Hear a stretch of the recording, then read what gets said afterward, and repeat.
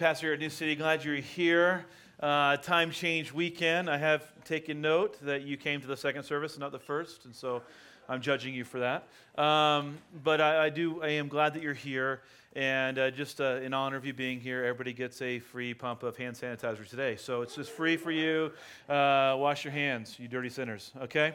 All right. So be good news. This is the kind of series we're in. We're studying Luke's gospel during this series. I want to encourage you to get the experience guide if you haven't gotten that, to help lead your family through that. There are also they're hard copies if you're analog and that's how you roll at the Welcome Center. If you're a PDF user, you can get those on the app or on the website. I encourage you to do that. They'll help you in your family time, help you in your personal time, help you with your community group. All right. So when it comes to our money, big idea here for the text. This is it. So the whole text is summarized here, and so you can just read this and go, if you want to. But when it comes to our money, we are not the master, we are the manager, and that's the setup here for Luke 16.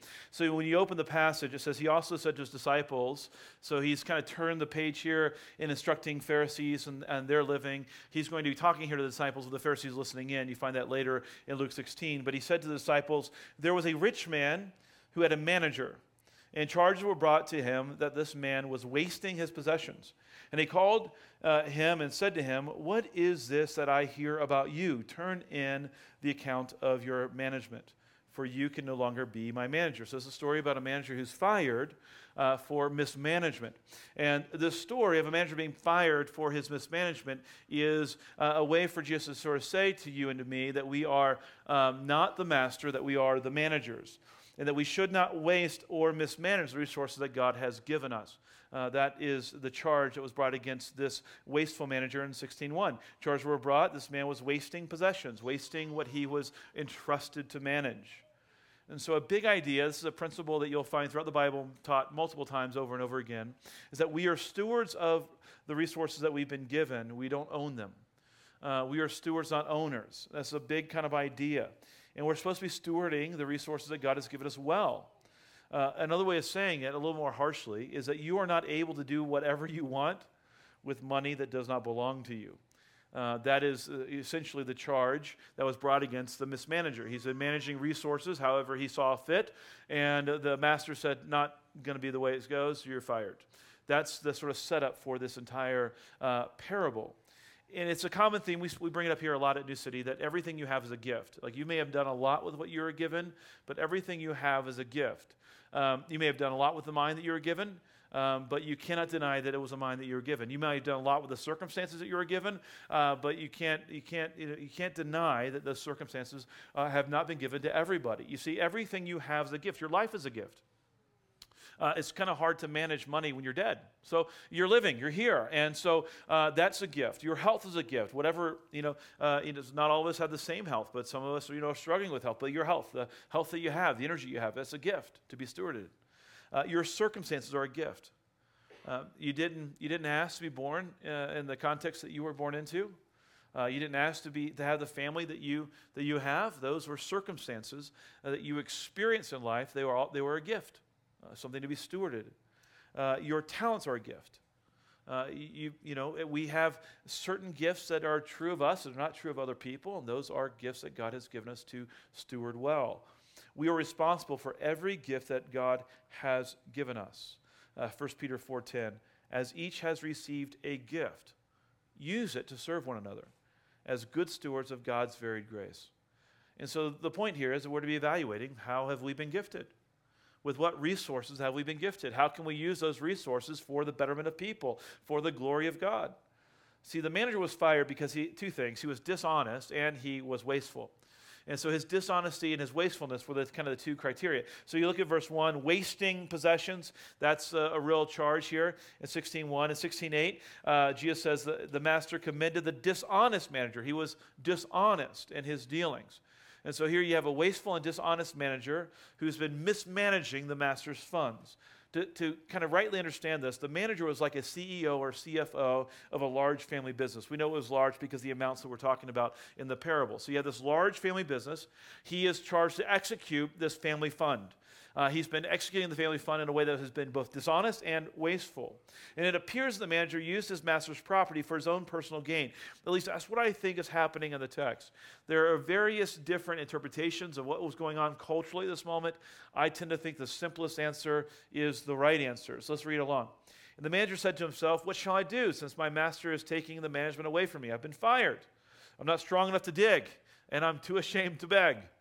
I've decided what to do, so that when I am removed from management, when I'm fired, people may receive me into their houses." This is a key to understanding the parable. He's going to do something here that's going to create a hospitable environment between him and others in his community. What's he going to do? So summoning his master's debtors one by one, he said to the first, "How much do you owe my master?" He said, 100 measures of oil. And he said to him, "Take your bill and sit down quickly and write 50. What's he doing? Well, there's lots of ideas about what he's doing. I think what he's doing is he's taking out the charge that he had added to the interest. And so he had figured out a way to sort of make his master money and make himself some money along the way. That was his dishonesty and his wasteful management. And so he had been doing this kind of thing, so he's taken out his cut. Then he said to another, "And how much do you owe?" And he said, 100 measures of wheat. He said to him, "Take your bill and write 80. See, by canceling his added fee, the manager created friends. That's kind of the idea of the parable here. And at the same time, he made the owner appear benevolent to the community, so he was able to be really shrewd in his dealings. So shrewd, the master commended the dishonest manager for his shrewdness. In other words, he was clever. He came up with a clever idea. I know what I'll do. I'll create goodwill with all those people who owe me and my master money, because he added his extra fee. He took that fee away, and then he created goodwill between those people that he had been charging exorbitant interest to, and also gave a good reputation to his manager, because he never had any expectation of receiving any more than that reduced price anyway. And so he commends this dishonest manager for his shrewdness. See, the manager was commended for his shrewdness, and the idea here, the big idea, is what Jesus is trying to teach his disciples, that we are called to be even more shrewd because we have more cause to be shrewd. Listen to how it goes in Luke 16. The master commended the dishonest manager for his shrewdness, for the sons of this world are more shrewd in dealing with their own generation than the sons of light. In other words, he's saying, do you see how people in the world are really shrewd with their resources, and what are they doing? They're just gaining more and more perishable stuff. But you get to be shrewd with your resources in such a way that you can make an eternal impact on the lives of real people in the world. How much more shrewd should we be with what we've been given so that we're investing in ways that makes sense for benefiting real people who really matter? See, this parable is about how we manage what God has given us. How shrewd are we in the management of it? In Luke 16:12, it says, "And if you have not been faithful with what you've been given, then how can you be trusted with more? And if you have not been faithful in that which is another's," you're the manager, not the master, "who will give you that which is your own?" See, God has set some values for us, for you and me, for how he wants his resources used and invested in the world. And we're to be thinking about what I've been gifted, all the resources of my life, everything, not just my money, but my time, my energy, my talents, my abilities, to be looking at all the resources I've been given. And to say, how can I steward these resources in such a way that I reflect the values of God's kingdom? Because everything I have been given is a kingdom resource. Everything I've been given is a resource to be used for the kingdom. He's the master, we're the manager. In Luke 12, he instructed his disciples, seek the kingdom. In other places in the Bible, you'll say, seek first the kingdom. The idea here is that we're to be kingdom-minded as we think. What would God have us to do as citizens of his kingdom? How would he have us to use the resources he's blessed us with? And there is a distinct kingdom ethic that guides what we are called to steward. And he's been instructing all along the way in Luke's gospel on how to do that. So in the kingdom, what do? We reject greed, wholeheartedly reject greed. He says to the Pharisees in Luke 11, he says, You cleanse the outside of the cup and of the dish, but inside you're full of greed and wickedness. Greed is to be wholeheartedly rejected within the Christian community. In the kingdom, we embrace generosity. That's one of our kind of key ideas. He tells us a parable in Luke 12 about somebody who has so much wealth, he has to build more barns for all of his wealth, and then he just dies suddenly. He goes, what are you going to do with all that wealth now that you're dead? And he says, so is the one who lays up treasure for himself and is not rich towards God, who's not generous. He's like, be generous with what you have. Another big idea Jesus has been developing in Luke is that in the kingdom we practice just economics. I'll just use that phrase, just economics, or economic justice. We read this parable a few weeks ago in Luke 14. We were looking at the parable of the banquet. And when Jesus confronts the person who puts on this big dinner party, he says, when you give a dinner party or a banquet, what he's about to do here is about to teach us something about the ethics of his kingdom. Do not invite your friends or your brothers or your relatives or your rich neighbors, lest they also invite you in return and you be repaid. But when you give a feast, invite the poor, the crippled, the lame, the blind, and you will be blessed because they cannot repay you, for you will be repaid at the resurrection of the just. And so he's arguing here for a just economics. In other words, he's saying you in your mealtime celebration should be eating meals in such a way that you decrease the divide between those who are rich and those who are poor. In fact, one commentator said, if you were to live out this ethic, what would happen is you would abolish the divide between the rich and the poor. Another way of looking at it is say any application of your own personal economics that increases the divide between those who are rich and those who are poor is a violation of the kingdom ethic. That the application of our own personal economics should be decreasing the distance between those who are rich and those who are poor, should be bringing them together. So to be good news, we've got to be asking the question, what good for people does God want me to do with what he has given me? Like what good is he calling me to do? In Luke 16:9, people are the main idea. He says, I want you to look at the world. See how they're making friends with their resources? They're making friends that are just all transactional. And it's all about accumulating more resources. I want to challenge you to be shrewd with your resources in such a way, that's what Jesus is saying, that you make friends for yourselves by means of unrighteous wealth so that you can have an eternal impact. So use like this unrighteous wealth, like this wealth that is unrighteous by virtue of its own limitations and what it does to the human heart.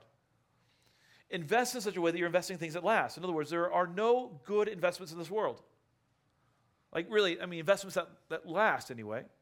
He argues in verse 9, he says, and I tell you, make friends for yourself by means of unrighteous wealth so that when it fails, the unrighteous wealth, when it fails, because it will fail, they may receive you into eternal dwellings. In other words, invest your resources in such a way that you are making an eternal impact. To say it this way, there are no good investments in this world other than your investment in people, because people matter. So make friends for yourselves by means of unrighteous wealth, so you can have these friends, eternal friends. One commentator wrote it this way, invest your resources into a community of friends that will survive beyond death. I couldn't find out where I heard that from, so I just claimed it as my own. But invest your resources in such a way that you're creating a community of friends that will last forever. That's what he's arguing. Be shrewd in the way that you use your resources so that you make an eternal impact with what you've been given.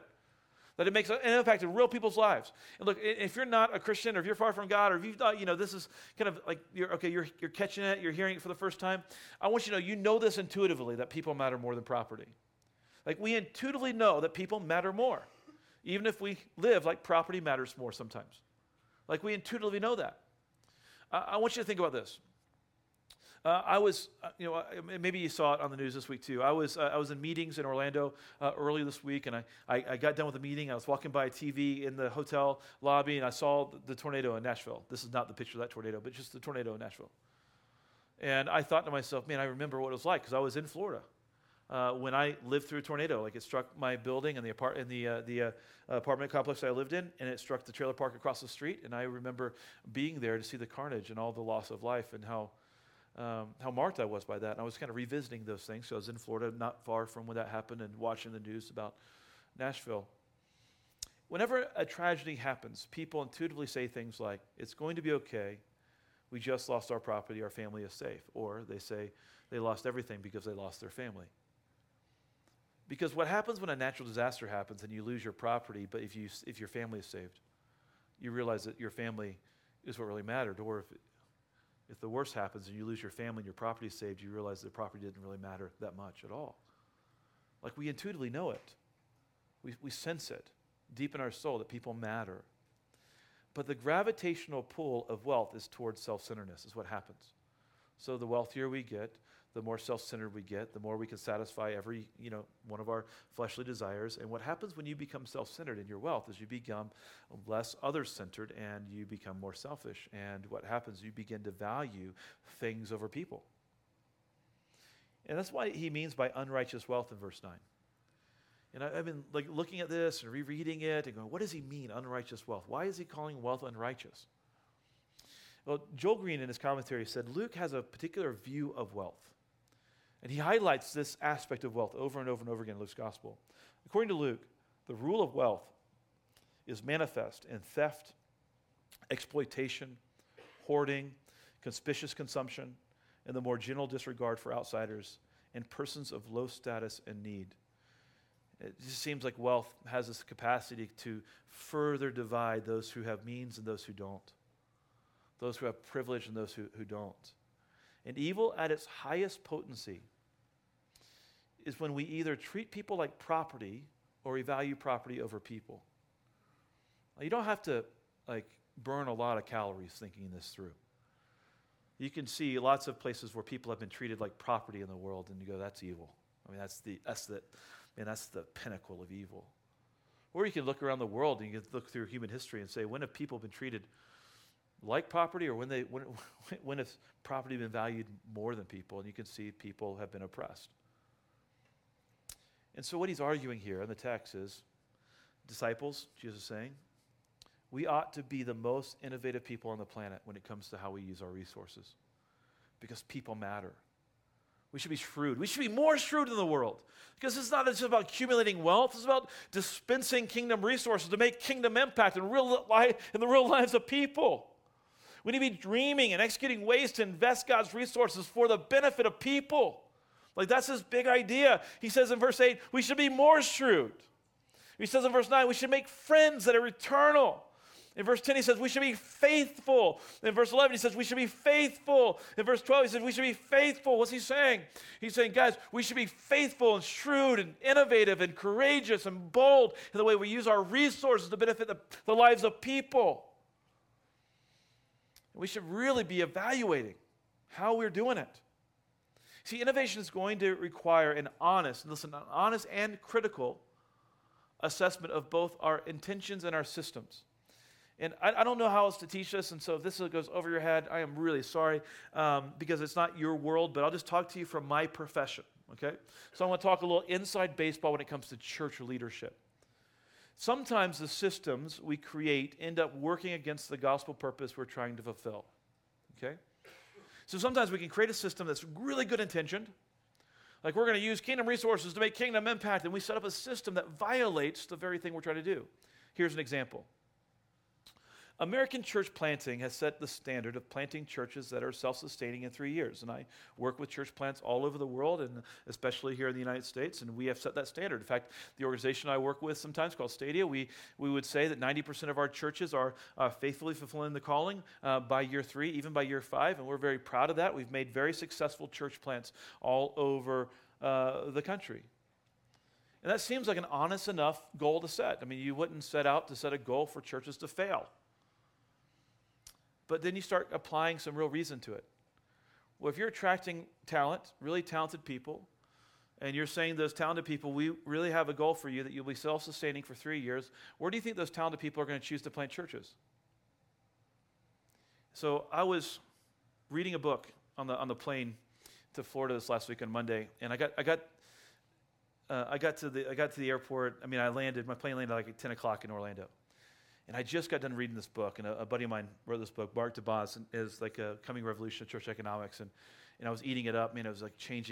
It was a lot of yes, but a lot of changing of framing of my thinking as I was reading it. And my plane landed at 10. I was like, man, there's probably not any time to network or whatever. And I don't know if any of you guys are you love to network, but I love to network. And so I was like, man, there's probably not any time. It's 10 o'clock. Everybody's probably heading to bed. And I got a text from a buddy named Mott Mitchell, and he goes, hey, I'm sitting here at this place, and if you want to stop by, I'm sitting with Mark DeMoz, and we'd like to hang out with you tonight if you're available. And I said, I am totally available, but it's 10 o'clock. And I was like, how long are you going to be there? And he's like, we could be here as long as you want to be here. And so I got there. We stayed till about 1 o'clock. We just ran through his book. And in the book, there was a quote in particular that stuck out to me, and I want to talk to him about it at length because I've been thinking about this planting churches in 3 years thing and why our best and our brightest church planters are going to rich and middle-class suburban communities. And what happened in the book is he pulls in some data from 2000 to 2009. It's older data, but the newer data is showing similar trends. Listen to what he says. Between 2000 and 2009, churches of affluence with a median household income of more than $60,000 grew at an average of 17.6%. As median household income dropped, however, so did the growth rate of churches. The study found that evangelical churches with a median household income of $50,000 to $59,000 experienced 7% growth. Now here's the kicker. While churches on the far end of the graph with a median household income of less than $30,000 shrank by 4.3%. And I read that and it struck me like a punch in the gut. And I was like, I had a conversation with the Lord right then about it. And I was like, have we set up a system that has been marginalizing the poor?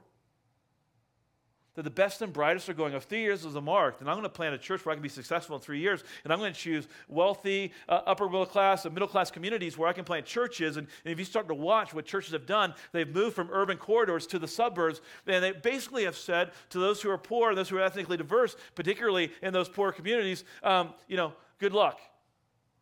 And if we set up systems that only benefit churches in affluent neighborhoods, we will have turned our backs on the poor and marginalized, which will do violence to the grace of God that we preach. And here's what the Holy Spirit was saying to me. And I don't know how the Holy Spirit speaks to you, but sometimes the Holy Spirit goes, hey, dummy, to me, And he goes, hey, dude, like seriously, listen. And this is a verse that just kept coming to my mind over and over and over again. I don't know if this is how it happens for you. It's how it happens for me. Sometimes a verse that I've read in my past will come up to the front, and it's just like up there, like just ringing a bell continually. And this bell just kept being rung out of Galatians 2 when the Apostle Paul was like talking about in Galatians 2 how he was being commissioned to preach the gospel to the Gentiles. And now the church was like, yes, we want to commission you to the Gentiles. And as Paul's on the way out the door, the guys are like, oh, wait a second. Hey, Paul, don't forget the poor. Why is this in the Bible? Why is Galatians 2:10 there? Well, because it's easy to forget the poor and to set up systems of doing church and to set up systems of doing personal economics, like our personal finances, in such a way that the only beneficiary is us. And the Apostle Paul is being reminded, don't forget the poor. And he said, that's the very thing I was eager to do, to remember the poor. Look, we need to think critically about the kingdom ethic and the stewardship of our resources, the stewarding of our resources. Mark in his book says we need to be challenging what is in order to inspire and inform what is yet to come by sharing our understanding and a model for disruptive economic innovation. And I've been giving this a lot of thought, and this is just, I know it's inside baseball, but I just want you to know where my mind has been as I'm thinking this through. The innovations in church planting that enable the church to serve the poor, what could they be? What would that look like? And I've been thinking about planting businesses and then churches out of businesses, and Mark talks about that in his book. Planting networks of 3. There's a church in Phoenix I've been paying attention to, and I had a meeting with a couple weeks ago, and they're planting in triads. For every 2 suburban churches, they're planting one in an ethnically diverse and impoverished community. And I'm watching what they're doing to try to solve this problem. Co-vocational church planting, where people have said, I don't want to leave my career. I want to be a marketplace leader, but at the same time, I'm going to donate some of my time, 15, 20% of my time, to planting a church and keeping my primary job, so I'm not leaning on the church for my income. I'm getting my income from my vocation, but I'm planting a church even though I'm staying in the marketplace. And there's lots of good thinking around those kinds of things. And I've been just sort of saying we ought to be the most innovative people on the planet because people matter to God, and we've got to find ways to make sure our economics are just and that we're doing the things that we should be doing to care for the poor and the oppressed and those in need. See, generosity from a biblical perspective is more than just what happens with your money. It's whole life generosity. And that's what we've been calling everybody to in this series, Be Good News. You have so many more resources at your disposal than just your money. And we're called to be using all of our resources for the glory of God and the service of others. Our resources, though, they always flow toward what our heart truly desires. For where your treasure is, there your heart will be also, says Jesus. So if you want to know what you really value, you can just follow the money. Follow the time. Follow the investment of your personal equity and personal resources. Now, this next line is one I really wholeheartedly believe in, and I'm unashamed to say it. And there are a lot of great causes in the world. But I want to tell you that I believe with all my heart there's no greater cause than the mission of God at work through the people of God. Just isn't one. Because the work that we get to do together, all of us, the work we get to do together makes an eternal impact. It's an investment that doesn't just change our own economic well-being or make us better off financial or store up more treasures for us here on earth. The investment we make together is the investment we make in eternity. It's making friends. He says in verse 8, be more shrewd. Make friends. Make friends, verse 9, for eternity. Like make eternal friendships. So we all ought to be cheerfully investing in the things that have an impact. The Bible says God loves a cheerful giver. What that means is, what does that mean? Well, I've never met an unhappy, generous person. Just haven't met one. They don't exist. Because generous people are happy people because their heart is set on fire by their generosity. So God's plan for funding his mission is the stewardship of his resources in our generosity. The Apostle Paul, when he instructs the church in 1 Corinthians 16, he says, on the first day of every week, each of you should put something aside and store it up. And what Paul kept doing all the time with that stored resources is serve the poor, cared for those in need. And so generosity is a new thing, right, for you and me. It's a new thing for a lot of us. And so we put together a long time ago this thing called the Generosity Journey. It's just a way for you to think about your own generosity. And if you're a rookie giver, that's not it's not saying that you're bad. You're starting out. This is not a value statement. It's just like a rookie giver is just kind of saying, okay, I'm new to this. What can I give? That's what the rookie giver asks. A regular giver asks, what can I give regularly? Like, what can I make a part of my life? How can I make generosity a regular part of my life? A relative giver is asking a very different question. Do I give more to Starbucks than I give to God? They're asking, what do my resources say about my values? What does what I invest in, both in terms of time, money, and talent, what does it say about what I value? A relational giver is asking an entirely different question. That is my giving changing me? Vanessa and I have struggled with this over the years because we automate our giving to New City. We automate our giving to a lot of other organizations that we serve. And there's often been times where we've had to say, you know what, we need to make sure we rope in the whole family on this generosity thing. And so we've taken some big steps of generosity in the past. And we'll get the kids together and we'll hold hands and we'll pray. We'll ask the Lord, like, hey, this is going to make a real impact in our life. This is going to be a real adjustment in how we do things. But is this going to be the right thing? Is this the right thing to give our money to? And when this is the mission of God, it's almost always the right thing. And we want our giving to change us, to shape us. We want it to change our behavior, change our lifestyle. A radical giver is asking a totally different question, though. They're not asking how much do I give. They're asking, God, how much do I keep? Is there a standard of living that you think is right for me, God, and what should I do with the rest? And a radical giver is really asking a really bold and powerful question. We would call this generosity journey discipleship. In fact, this whole Be Good News initiative is about discipleship. So what is a disciple of Jesus? A disciple of Jesus, by our definition at New City, a disciple of Jesus is somebody who bows the knee to Jesus in every area of life with increasing measure. You're saying, Jesus, you are the Lord of my marriage. You're the Lord of my singleness. You're the Lord of my studies. You are the Lord of my work. You are the Lord of my finances. You are the Lord of my time. You're the Lord of all of it. And so I'm just identifying every domain of my life and saying, you're the Lord of it. So what you want to do with that time, what you want to do with that resource, what you want to do with this investment, that's your business, because I'm the manager, I'm not the master.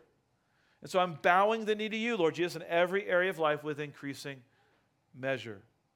In Luke 16:13, Jesus concludes his ideas here. No servant can serve two masters, for he will either hate the one or love the other. He will be devoted to one or despise the other. You cannot serve both God and money. In other words, bow the knee to Jesus in every area of your life, even your finances. Bow the knee to him. So we're in this initiative called Be Good News. You can find out more about it at begoodnews.church. We've got a vision video there and a bunch of resources. We put together a 2-year ministry budget. It's in the booklets. There's like every other chair today had a booklet on it. If you didn't get one before, you can get one today. It just says 4 people in the city with their lives. And we broke up our budget into those 3 categories. And we made a proposal for a budget for 2 years. And our proposal is $2.8 million for 2 years. That's not in addition to what we bring in. It's just our budget. And we think it's really smart to say, hey, here's all the things we want to do in the next 2 years. And let's together commit to resource it. And you can read all about that in those booklets. Tomorrow night, we have a pre-commitment night on March 9th, where we're going to be asking those who are ready to commit to what this budget entails and all the different pieces, hiring staff and furthering the kingdom here in our city and around the world and all the different pieces of it. One of the pieces is our unique presence in the city, and so we're hosting this pre-commitment night at North Church's facility, the facility that we're purchasing. It's less than a mile away from here, and in the program you'll see directions to that facility. So we love for you to come. You're invited, 6:30 to 7:30. We will pray, we will worship. If you're ready to commit, you can commit that night as well to the whole deal. It's going to be a lot of fun. So our plan is to purchase this building in the next 30 to 45 days. I think that's the window we're in right now. Maybe it's 50 days, but soon we'll be closing in on this deal, and as we do, we'll then become the landlords for North Church, and we'll lease to them until May of 2021, at which point we'll find that as our permanent home. The Be Good News response cards, if you're looking at the commitment cards, are purple, and you can find those around, and we have plenty of them around. On the back of those is our plan. These are the varied numbers of gifts that we would have to have over that 2-year period to make that budget. And all we've asked everybody to do is look at that and pray, ask Jesus, and whatever Jesus tells you to do that, and I'm not going to argue with Jesus. All right, when you open up the inside, there's a way to calculate that. So what you'd plan to give this year, and if that's 0, that's fine. And if you're a rookie giver and you're asking, what can I give this time, then you just write in that next blank, this is what I plan to give over the next year. Then you multiply that by 2, because it's a 2-year initiative. Then if you have stored resources, you can add that to the amount, total those up, and that's your commitment for Be Good News. See, a good news manager uses their resources in a way that honors the ethics of the master. For Jesus, generosity involved whole life sacrifice. That's what it involved. And so if you want to look at what it looks like to manage your money like Jesus would manage your money, then you go, okay, Jesus, how did you do it? How did you live? What was your posturing in life? 2 Corinthians 8:9, for you know the grace of our Lord Jesus Christ, that though he was rich, yet for your sake he became poor, so that you by his poverty might become rich. This kind of rings that bell of that banquet dinner, doesn't it? Just saying, you know what, do the things necessary to decrease that divide between those who are rich and those who are poor. Do the things necessary, and Jesus did it ultimately. He who was rich became poor so his poverty might become rich. See, Jesus is the kind of friend who offers everything to create a friendship with even his enemies. For while we were enemies, we were reconciled to God by death of his Son. Much more, now that we are reconciled, shall we be saved by his life. So what we're asking New City to do is to commit to Be Good News for people in the city of their lives. Whole life generosity.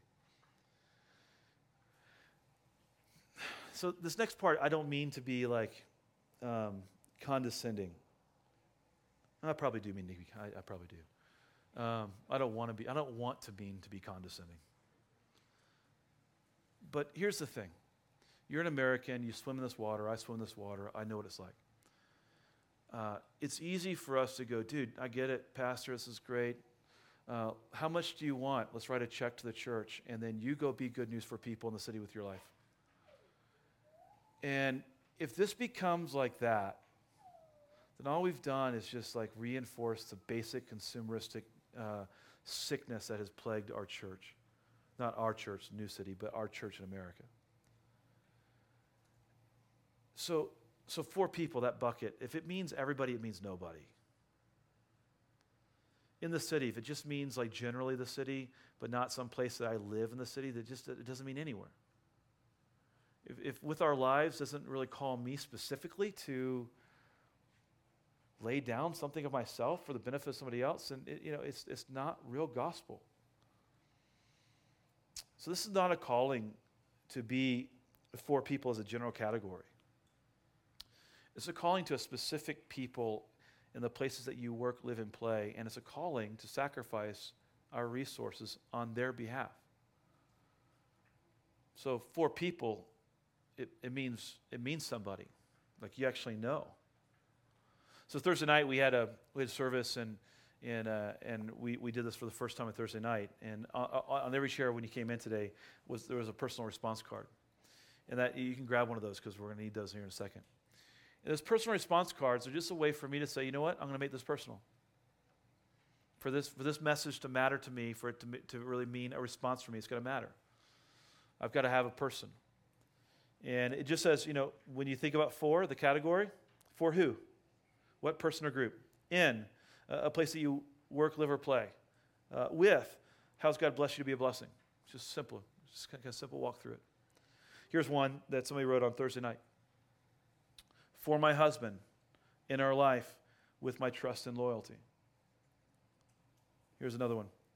For abused children in my city, with my time and resources. Here's another one. For Claire, in my social time, with my time, love, and encouragement. This one's mine. And last week when we showed Bethany's video, I watched it a couple times before we showed it in services.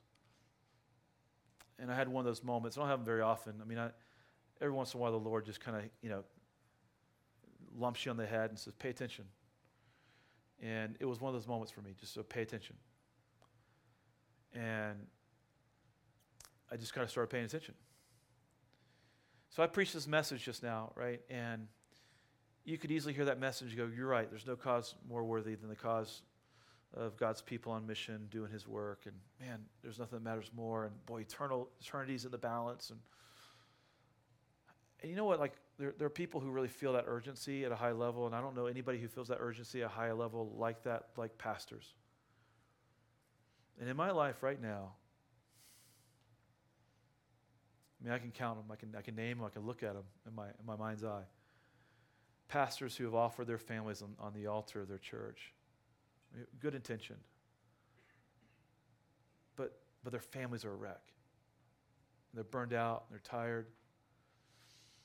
And I'm looking at my friends and their struggle and their suffering and their relationships. And, nobody advocates for community more than pastors, but nobody practices it less than pastors do. And so I mean, one of the gifts that God's given me is fundraising. I'm really good at it. If you got some money, I'm really happy to ask you for it.